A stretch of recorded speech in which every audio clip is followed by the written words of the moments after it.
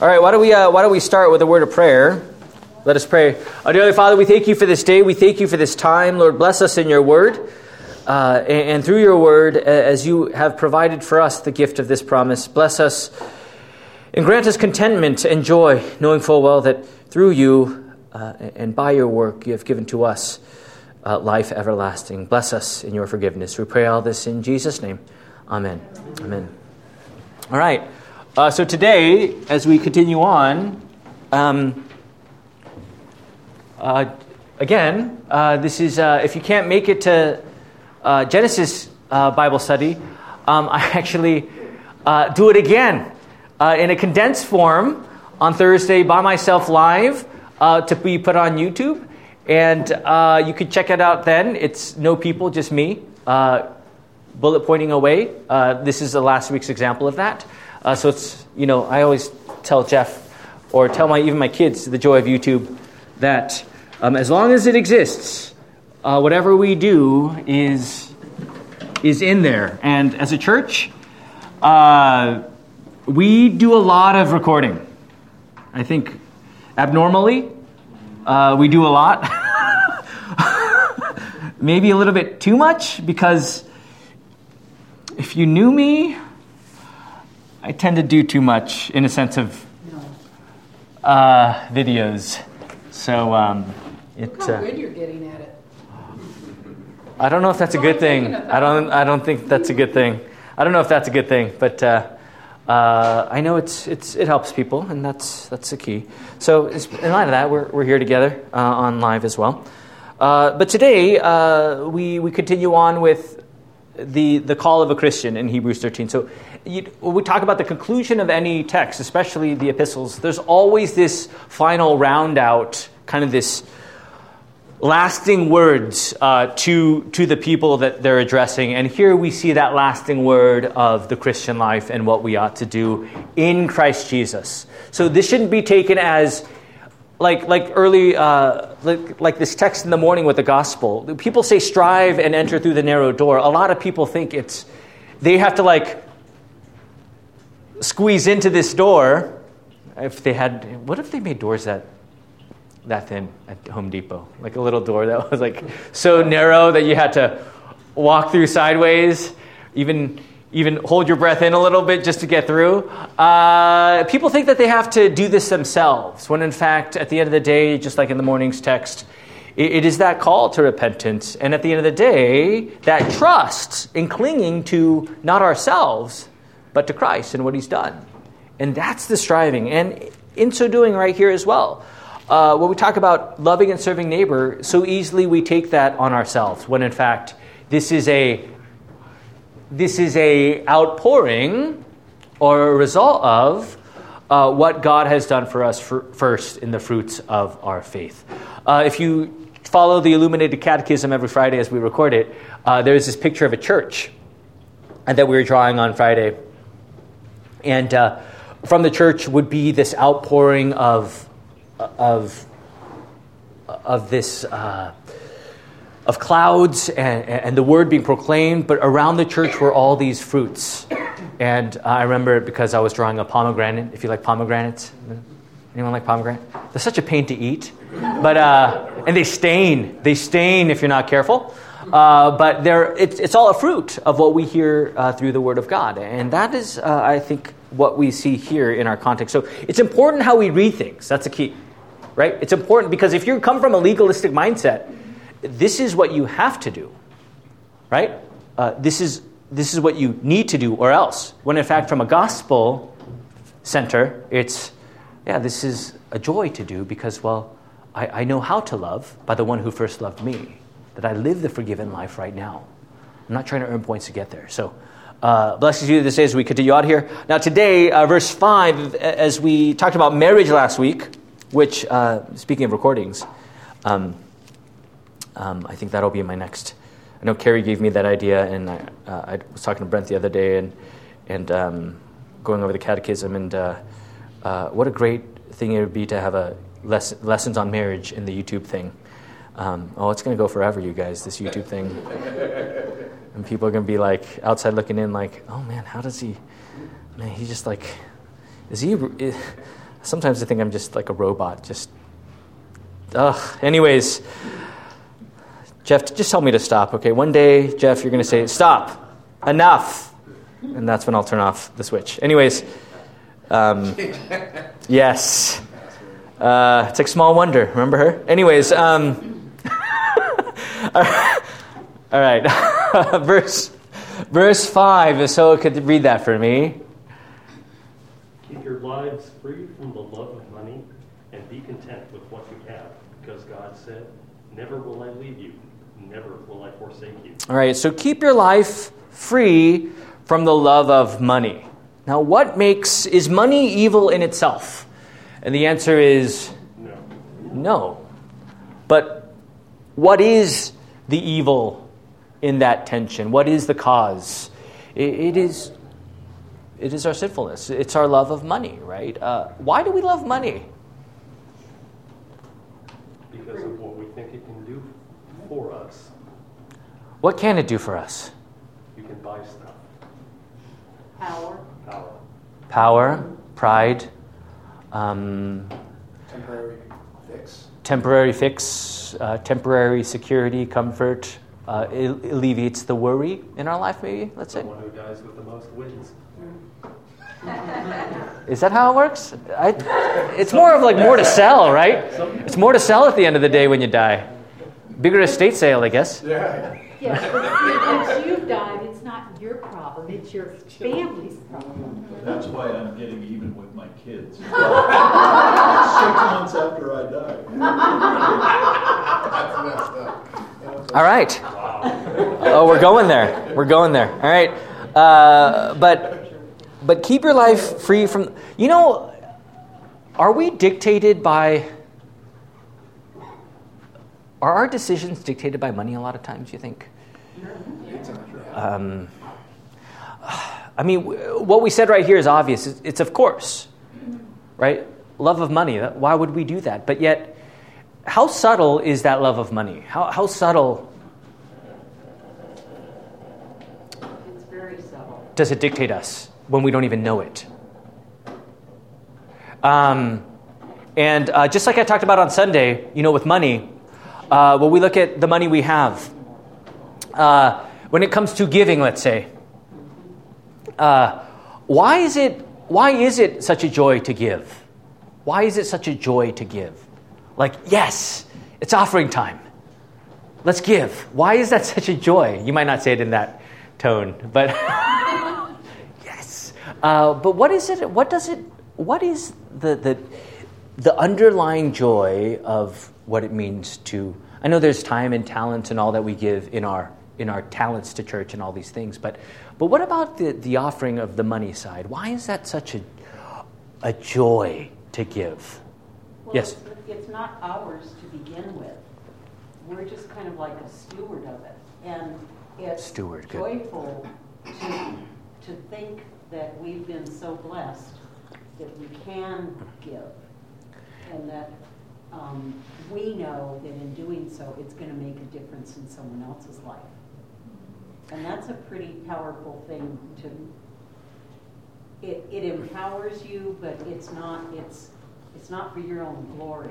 It's just, it makes you feel good to know that you're able to help someone and to give, in a sense, give back what's been given to you. Oh, so so you're saying if I don't give more, I'm not closer to God, and Nope. I get a better brownie point with Him? Like, oh, let's see. I think the Lord's going to bring up the list of, our year of life statement, not end of year statement with our tithings, Don, but with our end of life statement, all those dates of how much did you give? Oh, that's okay. You're in the second tier of the kingdom. Yeah, you're not in the nosebleeds. You're not in the nosebleed section of the kingdom. You're actually in the front row, MVP, right there at Dodger Stadium. Could I interest you in an indulgence? See? We won't go there. But see, a lot of times people give money in so many different ways, so many different motivations, right? And a lot of times, what we don't realize is that money can bind us and be the great idol in our lives. It's so weird how that works, right? We know that's right, but then we look at it and say, oh, that's right. I can have freedom if I just have more.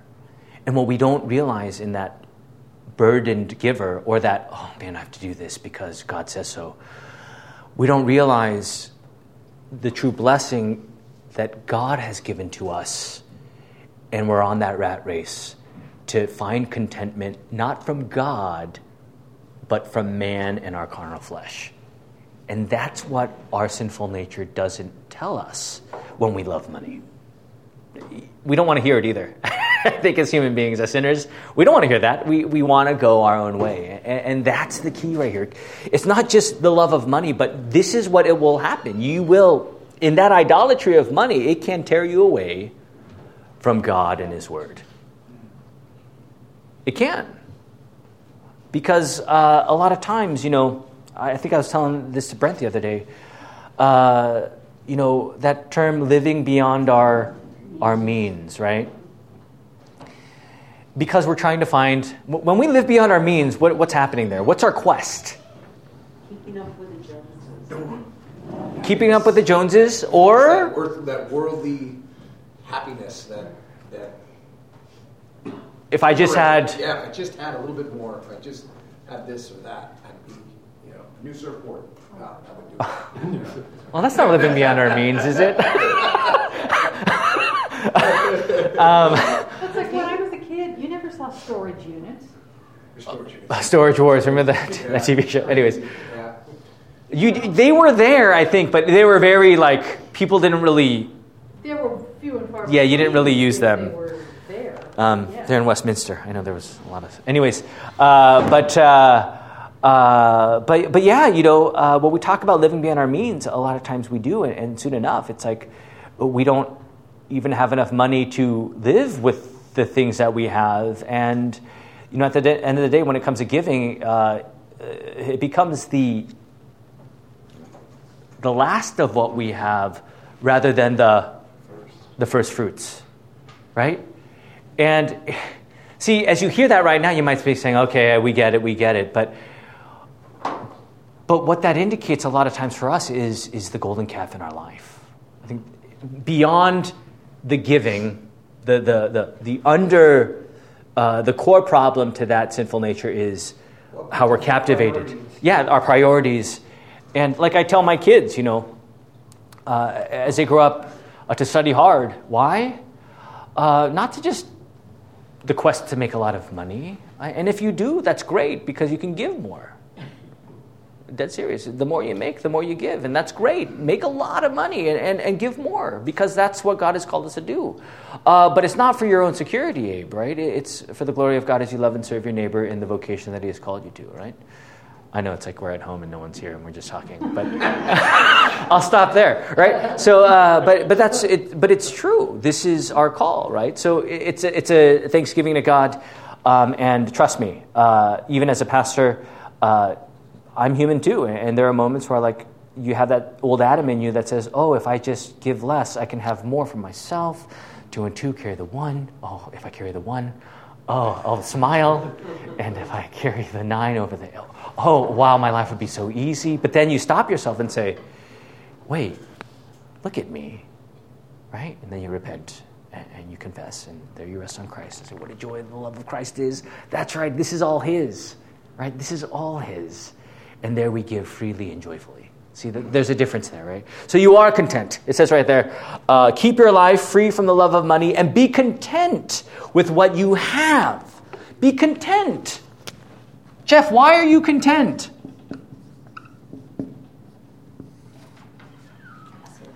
I have all that I need from Christ. Yes. First article, gifts. In the Apostles' Creed, as we say, I believe in God the Father Almighty, maker of heaven and earth. Fourth petition of the Creed, of the Lord's Prayer. And here we see, give us this day our daily bread. Right? 8th and 9th commandment, or 9th and 10th commandment, God's gift of contentment. Here we see again, is this pen dead? Not yet, right?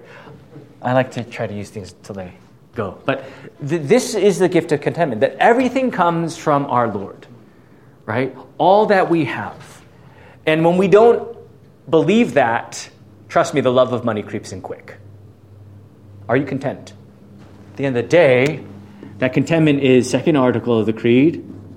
That contentment is third article of the creed. It's, oh man, this is not good. Trust me, I'll pick it up later and use it next week and do the same thing. So it's Jesus, the work of redemption, the Holy Spirit, creating faith in us, giving us the life of innocence, blessedness, and righteousness, all by the gift of Christ. This is our contentment. And as you see here, right here, it's all that has been given to you by the grace and mercy of God. That is your contentment. And through his very work, you are reconciled to his name. You are a child of God. And that's your contentment. As a child of God, he gives you all things. Right? And in the lot that he has given to us, there we strive and we live from the one who gives us all these blessings. That's a life of faith. To trust in what he has given to you. That's the tension, right? And this is the tension of the Christian life. Because, especially in America here, oh man, I mean, money is, well, gold is all things, right? Gold is the new money, isn't it? They say invest in gold. I'm not an investor, but I always hear advertisements. That's what they say, right? No more money, invest in gold, right? So I put the gold bars in my closet and save them for a cold day, right? But people are, this is the constant. We're being taught this love of money everywhere, right? Well, then you can buy all that wonderful stuff they show you on TV. Oh, yeah, that's right. And quickly we find ourselves caught up in the contentment of the world, when in fact, who you are as a child of God is the greatest contentment as he leads you to the vocation. They have a wonderful scene in the movie The Jerk, where Steve Martin and Bernadette Peters are getting kicked out of their house. They're talking about how they've lost all their money, and Bernadette Peters is looking straight at the camera and saying, "I don't care about the money, but it's all the stuff." That's right. That's right. Well, the thing, too, that is so insidious about it is that it's kind of like a piece of candy. You start off saying, oh, if I can just have one piece of candy, I'm going to be happy. You have the one piece of candy. No, I think I need some more candy. Oh, you're surrounded by empty wrappers, right? You're like, wait, what happened? And the next thing you know, you're buying stock in the candy company because you think that's going to give you enough. And it's never enough. It's like the millionaires and billionaires. Right. How much is enough? How much do you really need? Yeah. Yeah, you're right. And this is where contentment comes back to. Be content with all that you have. Who are you? That's where your contentment is. And if you are one who is searching for contentment in the world, that's how you're identified. That's your status. But if you're covered by the blood of Christ, right, and you know this gospel, and you know what he's done for you, there you are content because you're under his care, right? You're on the eternal timeline that is forever. Right now you're living forever. And that's with God. And there's no other contentment that can... if you don't have the contentment, you're going to flee to the love of money, of course, because you want to find contentment. And that is what humans do. We're trying to fill the cup. But yet with Christ, we overflow in the joy of the gospel. So very important that the writer is really showing us the pitfall of the Christian life. Rather than seeing the big picture of God and his word, there we can fight to the love, or we can fall to the love of money. So... Oh yeah, the handout here, if you have it from last week, and if you need one, I think I have several more. If you can pass it around to see if anyone needs one. 1 Timothy 6. 1 Timothy 6, it says right here in your handout, "For the love of money is a root of all kinds of evils. It is through the craving that some have wandered away from the faith and pierced themselves with many pangs." It's so ironic because we don't think of the love of money as piercing ourselves with pangs, with struggle and strife. Do we ever think that about money? No, we think that's the opposite. We think, oh, the Christian life, there's a lot there, and I want to find my contentment apart from the Christian life, and there that struggle is. But no, it's the love of money that is the root of all kinds of evil. We were laughing. I was talking to my daughter the other day. laughing about the fair. So we went to the Ventura County Fair. And it's just crazy the way they get you at those games. You know, you are like, I'm looking at my granddaughter, I think I can win that. Mm-hmm. Which one? It doesn't matter. The one with the clown faces where you have to It's all of them, yeah. I lost on that one. Yeah, rigged. But I'm looking All rigged. like there's this little thing, and I'm just going to spend right now $30, you know, for this small, $2.99. for this 99 cent, you know what I mean? But I got to have it. I got to win it for my granddaughter. You know what I mean? And my wife's just going, "It's crazy." Did you win? No. Hey, it happens. It does happen. And I'm not saying it's fun. We had a great time. But, you know, you think about how crazy it is. That you are literally like, I got to win. Like tunnel vision. Yeah. Yeah. Yeah. No, I get it. My wife stops me from doing those. But I just watch. Like trying to vicariously live through the other people that are. I'm like, right? Yeah, I love those. But yeah, we see right here again, contentment opposes covetousness, and we see that tension.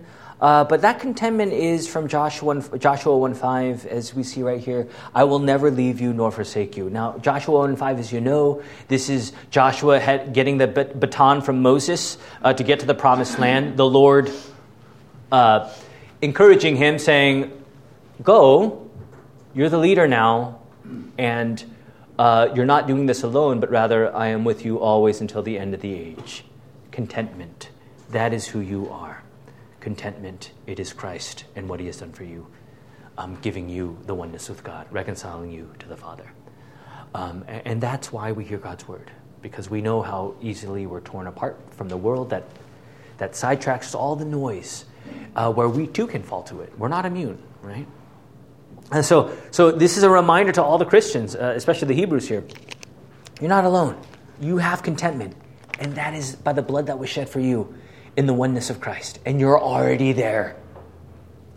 Do you believe that? Like you are already content. I know in your heart, like, I'm the pastor. Really? I mean, come on. You know, I still have to pay off that debt. You know, I have these worries at work. You know, oh man, I don't even know what's going to happen tomorrow. What is going to happen tomorrow? I don't know. Oh, it's going to be tough.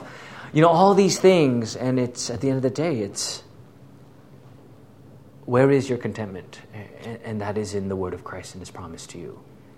And that's why this word is so important. The writer really is reminding them, it's Christ. It's always Christ, and it will always be Christ. This is the word that you need to hear all the time, because that's where your contentment is. All right. Continue on here, verse 6. Verse 6. So we say with confidence, the Lord is my helper. I will not be afraid. What can man do to me? Yeah, from Psalm 118, right?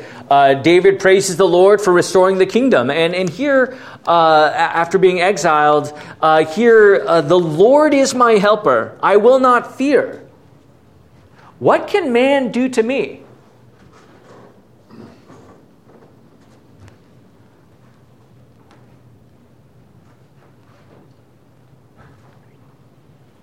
Nothing. In my Don, any words? God, eternal life.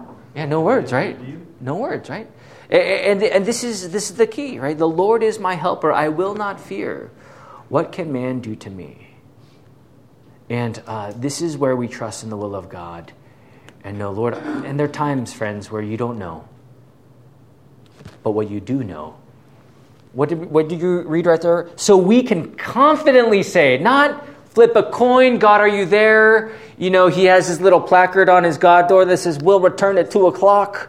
You know, is that how it works? No, we can confidently say that the Lord is with us every step of the way because he is your Father. How do you know? By the blood that covers you, Jesus Christ.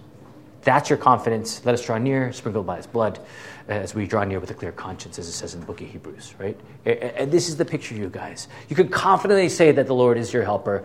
What can man do to me? I shall not fear. And we say amen to that, right? But trust me, what happens during the week? Oh man, overwhelming things happen, and we're like, oh, and we see ourselves in the mirror saying, what are we doing? Go back to the word, repent, rest on Christ, and there we go again. right? In the confidence that he has given to us. All in Christ Jesus, right? Today's gospel reading, the narrow door. It's a really difficult text, I think. I've always found difficulty in preaching it because I think our nature says this is what we have to do. But when in fact, when it says agonize and enter into the narrow door, this agony is realizing, really stripping yourself away and being the least ones, seeing our sin for what it is, and knowing that Christ is the narrow way, that he is the only way. Stripping ourselves from any self-righteousness, any independence, any self-will or human strength, but in our brokenness, in our agony of our sin, there is only Christ, who is our contentment, who has declared you forgiven and who has given you eternal life. And here we see, at the end of the day, what can man do to me? That is the conclusion of the gospel. Because of the resurrection, what can death do to me? But I think that's the difference between the faithful and the world. The worst thing that can happen to most people in the world is to die. Okay? And that's what they fear. And in light of the persecution that was happening during the time of the Hebrews, again, what can man do to me? It seemed like from the eye test, it seemed like, because people were in prison for the faith. We prayed for the prisoners earlier here in verse 5. We know the temperature of the time. And they could say, well, man has done a lot to us. What are you talking about, right? But at the end of the day, what can man truly... It's like Christ. What can man do to me? Nothing. They thought they had him, but he willingly went to the cross. He died, and he rose to give you life in his name. And in the same way, that's the gift that you have right now. And what can man do to us, right? So this is the picture of the Christian life. We're already there. We're not getting there. We're already there by what Christ has done for us. No more earning points or leaning on legalism or self-righteousness. No, we are content because we are forgiven. Done. And here we see that reality. That's the confidence, right? All right. Our notes. All right. You can read that. I don't know why I write these anyway. But, you could read that. I know. Okay, I have one laugh here. There's okay. So you read it. All right. Good. So as you read that right there, this is your reality. I was going to dance. But anyways, we won't. But yes, continuing. Verse 7. Verse 7? On the new page. Oh, you don't have it. I know Elliot's my helper in the morning. He comes early with me to church, and he's my paper guy. He sits at the printer, waits at the printer. If I take too long, he comes back and he says, "Where is it?" I'm like, "Okay, just give me a second here, boss." Right? Hurry up, Dad.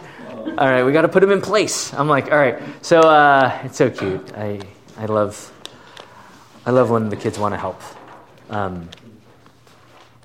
Anyways, all right. So verse 7, if someone could read that for me. Remember your leaders, those who spoke to you the word of God. Consider the outcome of their way of life and imitate their faith. All right, remember your leaders, right? Those who spoke to you the word of God. So this is the Hebrew writer emphasizing the overseer, the pastor, those that have gone before them, to remember what they had done. Now, the leader can also be translated as military commander. Now, why? We're talking about military commander. What battle are we truly facing at the end of the day? Spiritual battle, right? Ephesians 6. So we know the spiritual battle, and they're the leader, the pastor. How does he lead? That's the question.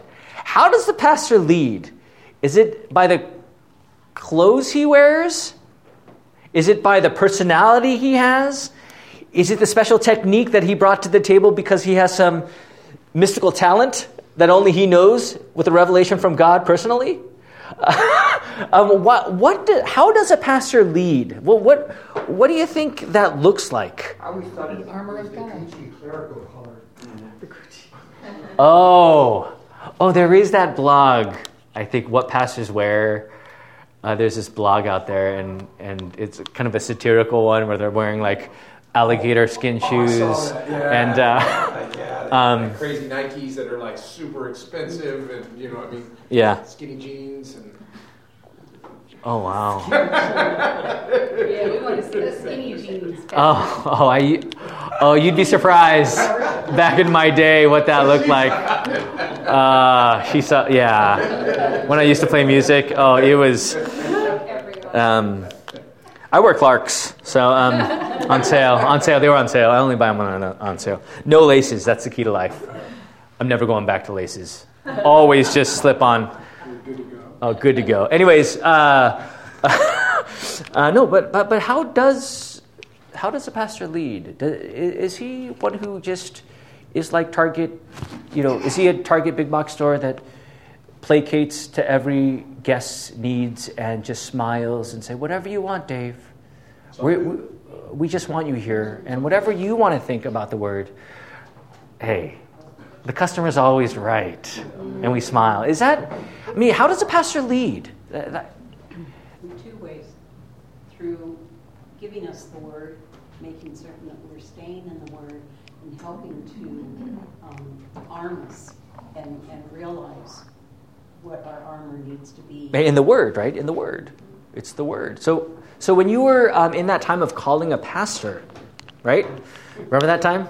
We do. Or that times. For some of them, it's times, because I know you've been here a long time. Some people have, not pointing to the wagon box and Dave, but remember those times when the circus Pastor Barquette would come, and you might have talked about what kind of pastor you wanted. I don't know if he talked about that. I have no idea, but. A lot of times people say a lot of different things about what they desire in a pastor, right? But how short of a conversation should that be?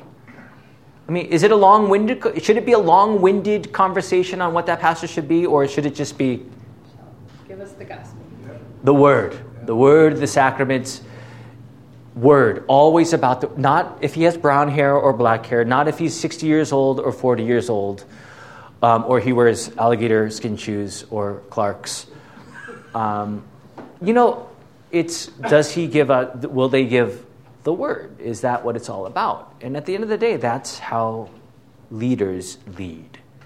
So there might be times when as a pastor you might not like hearing what I say. Yeah, you've probably heard some of that already. I've been here 5 years. So chances are you probably, what is he doing? I don't like that much. But at the end of the day, trust me, there are things I say that even my old nature, my old Adam says, ooh, that's going to ruffle some feathers. And that's going to put me in a very, what's the word? Tenuous. Very, like for my own pride and my own reputation, my own self. That's going to be a rough little plateau or spot there. But, again, it's who is leading, and that is the Word. And that's where we stand under and hide in the Word of God. That's the key when it comes to remembering your leaders. So, through all things, remember your leaders, those who spoke to you the Word of God. Consider the outcome of their way of life. So what is that about? The outcome of their way of life. Now, we're not, I'm not the Pope. Do you believe that? You're not the what? I'm not the Pope. Oh, thank goodness. We're Lutherans, of course. Yeah, it's on YouTube. It's on YouTube. Here we go. But again, what does it mean? But what does it mean?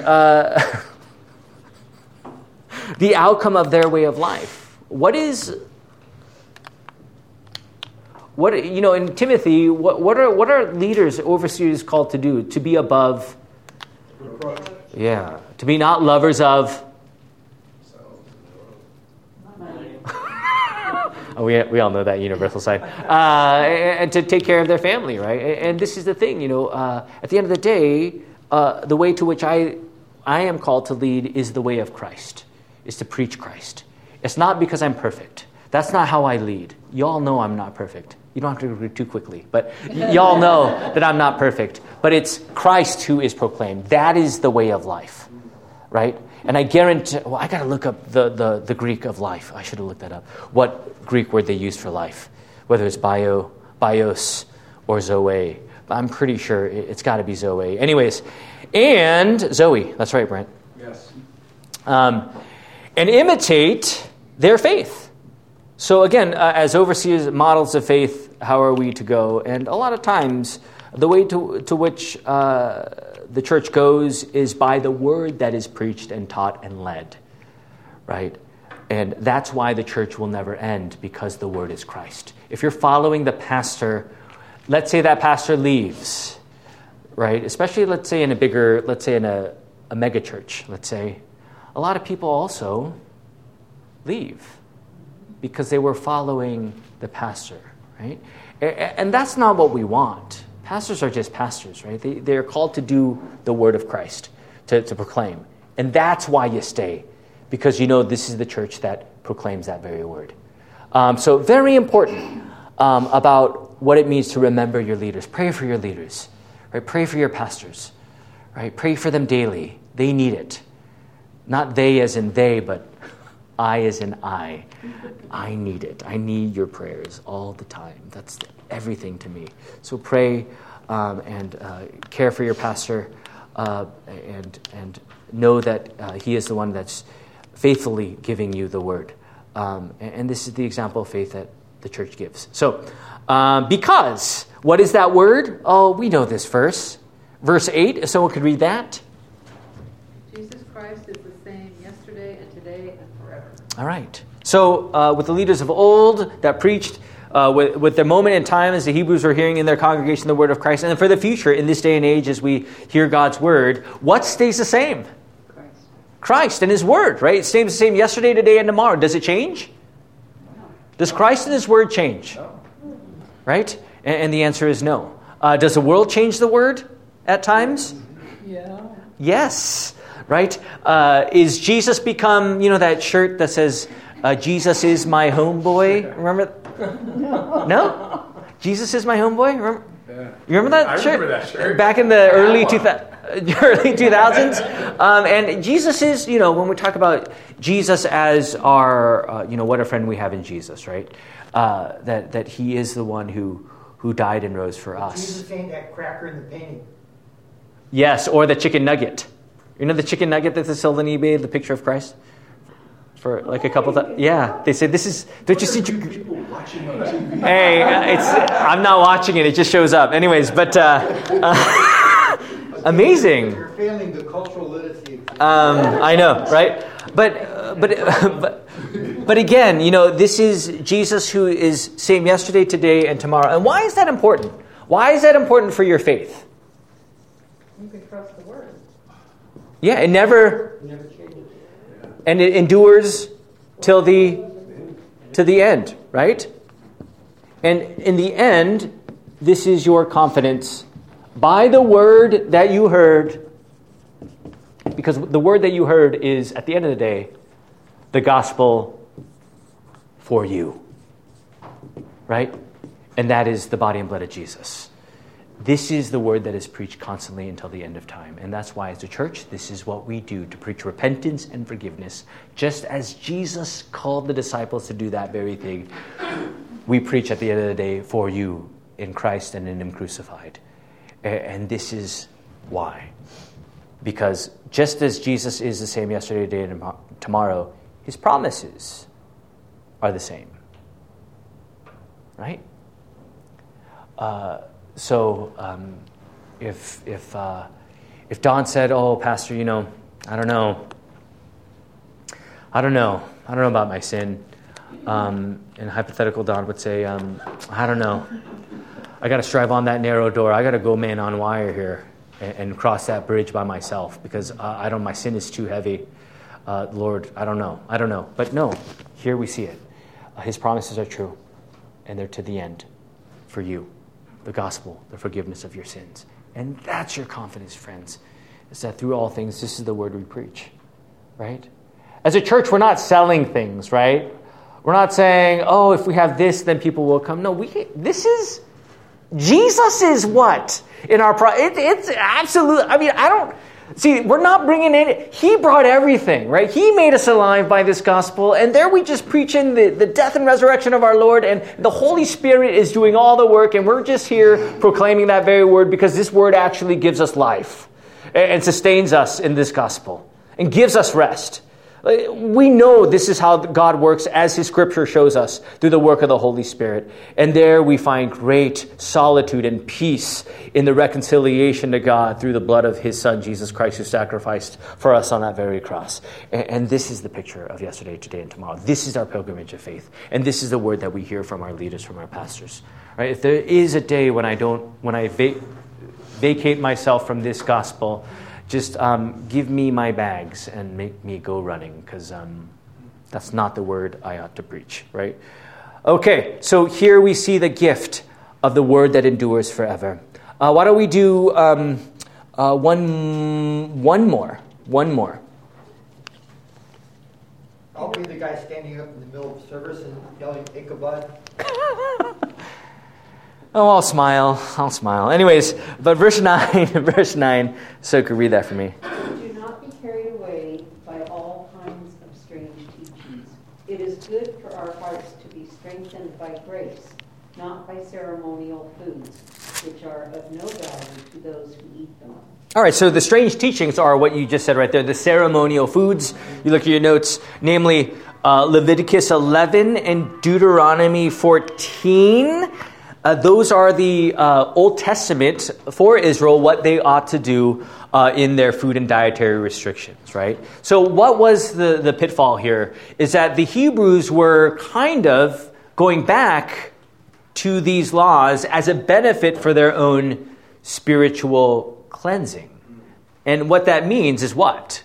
What are they saying about Christ? What's the temptation is? It wasn't enough. We need to do more. Add to it. And I need to do it, right?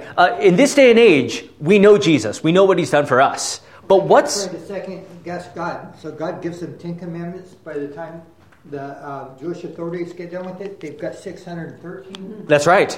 That's right. And what to eat, when to eat, and all these things. What type of animal to eat, what can't I eat, all these things. And though we don't have that today, what do we see today that's not about food laws, but about, I know Jesus Christ did this, but I need to cleanse myself, just to get over the... Rededicate myself. Or to get over the hump and recommit. What is it? The problem with that way of thinking is, we always say, God will do the 99% if we just do our 1%. We're completely incapable of doing our 1%. But what is that 1% saying about Christ? That Christ incapable. Isn't enough. He didn't do it all. Yeah, so what are we saying about the cross when we say 1%? Wasn't enough. We're turning from the cross, right? We're doing our own thing. Even a 0.00001% of ourselves. As Don might say, the algorithm, still a remainder there. I got to get that remainder done. That remainder is bothering me. Why is it coming out with a decimal point with 0.5678? We got to figure out that 0.5678 by our own cleansing. We got to do it. And trust me, Christianity, it's easy. The devil, with Christians, you know what he says? Oh, Jesus Christ died for you, but no, you still gotta finish it. And you got to strive for that narrow door. You got to, I have bad balance. So if I had to walk on the tightrope, I'd be like, no, we're not doing that. Or even the balance beam, in gymnastics, I could never do that in PE. But too scary. But that's what we do. Right? And that's why when I talk to people about their faith, I listen a lot because, as you always know, I'm always looking for the subject to the verb, what their faith looks like. And a lot of times that's right, Jesus, in the Christian life, I do this, I do this, I do this. And after a while, I hear them and say, well, it seems like you're doing a lot of the work. Where is Christ in all this? And we can get caught up in that way of cleansing. when in fact, as the writer says, that is no benefit to you at all, right? I think self-righteousness is our greatest what? It's our greatest downfall, danger, because at the end of the day, it's I need to make myself righteous. I need to follow these cleansing food dietary laws. I need to fulfill the law. And that's, at the end of the day, that's why the narrow door is not I, but it is Christ who is the narrow and only way. Because Carrie very well knows how easy it is, not just Carrie, but all of us, right? How easy it is to say, I want to play a part. You know, we talked about movie credits. Remember that back in our teaching days? In that end movie credit of our life, you know, we're going to see all the credits about what our life is. And at the end of the day, for the faithful, all the credits are going to be Jesus. It's not going to be any. I'm not going to be the film producer or the costume designer. Oh, that'd be fun. We did watch First Man the other day. Very good movie. First Man? Neil Armstrong with Ryan Gosling. It was very cool. I fell asleep, but very cool. It was late. It was too long.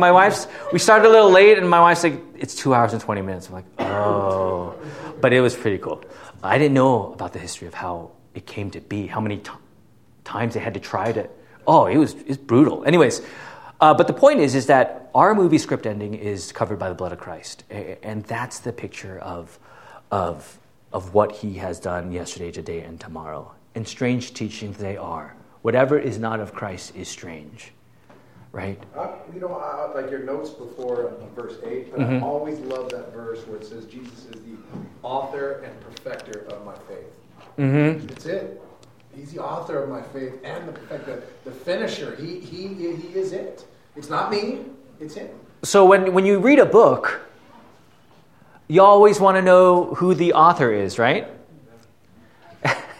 And when you read the book and you're done with the book, you say, oh, good writer, good author.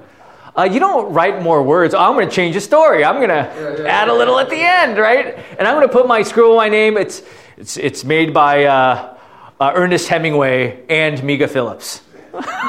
You're just going to write it in and say, oh, I added my little end there because I think it'd end better this way if I just added a little from whom the bell tolls. Isn't that what he wrote? I don't know. That's why I asked my mother, I'm like, why am I named Ernest? She's like, oh, because of Ernest Hemingway. I'm like, oh, he kind of had a tragic end. Anyways, but we won't go there. But we don't write. The author and perfecter, he is the author. And how does he write you in his book? By his blood. Right? There's no changing the story or addition to the story. When he says it is finished, well, just leave it to it's the done. French to ruin the ending of Swiss Family Robinson. There was a French lady that didn't like the ending. She rewrote portions of the book and changed the ending. Yeah, I mean, they had a romantic ending. But I mean, even more pointed is how the word again is being changed as well. People want to write more into it and say, no, that's not what it means. No, more contemporary, more catering to the culture rather than the same yesterday, today, and tomorrow. She was a contemporary of Jonathan Wiss. Yeah, I mean it. You know, and that's the thing. You know, when we talk about, and we'll conclude with this thought today, is that when we talk about strange teachings. You know, again, when it goes to the narrow door, when people read that out of context, strive and enter into the narrow door, a lot of it is that addition of themselves. Like I have to squeeze through. It kind of, squeeze in the gut a little bit. And I got to squeeze through this by my own might because that's what God has called me to do. But really, striving is what? It's stripping yourself of all of your self-righteousness and knowing that your life is full of repentance that rests upon not you, but Christ alone. Right? And the strange teaching is, whether it's dietary laws or you have to put the cherry on top of your salvation, that's the strange teaching. It's like, it's already been finished. Jesus said it. So why are you trying in your conscience to put a cement or concrete bold assurance on that? No, it's already done. There's nothing else you have to do.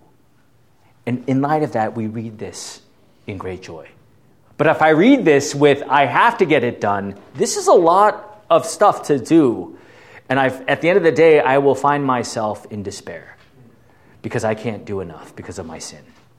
Right? So very important. Jesus Christ, yesterday, today, and tomorrow. Strange teachings are there. The way that attaches to that is Jesus says it's harder for a rich man to get into heaven than it is for A camel. A camel to get through the eye of the Needle. needle. Yes. So, that's often misattributed to a gate that didn't exist in Jerusalem that merchants would go through with loaded camels. And that gate never existed. But that was a common phrase of the time. I'm not talking about some gate that never existed, but he's actually saying it's impossible to get through the eye of a needle. That's right. It's impossible for a rich man to get into heaven on his own accord. That's right. But Yeah. Christ can do the impossible and make the kingdom of heaven available for us. That's right. That's right. Delivering it to us. Yeah, very good. Very good. So we'll kind of talk about that more a little bit next week because I want to discuss, and we kind of discussed it today, but I think we'll kind of segue that and we'll continue on after that to verse 10 next week. So anyways, why don't we stop there and close? It is humid today. Let's close with a word of prayer. Let us pray. Dear Father, we thank you for this day. We thank you for this time, Lord. Bless us in Christ Jesus for in his promises that he has given to us, as your word is the same yesterday, today, and tomorrow. Lord, through all things, guard us from temptation, deliver us from evil, and through all things, bless us in the work of Christ and what he has already done for us. Lead us this week in your word as we strive, as we walk in the life that you have given to us through your Son. We pray all this in Jesus' name. Amen. Amen.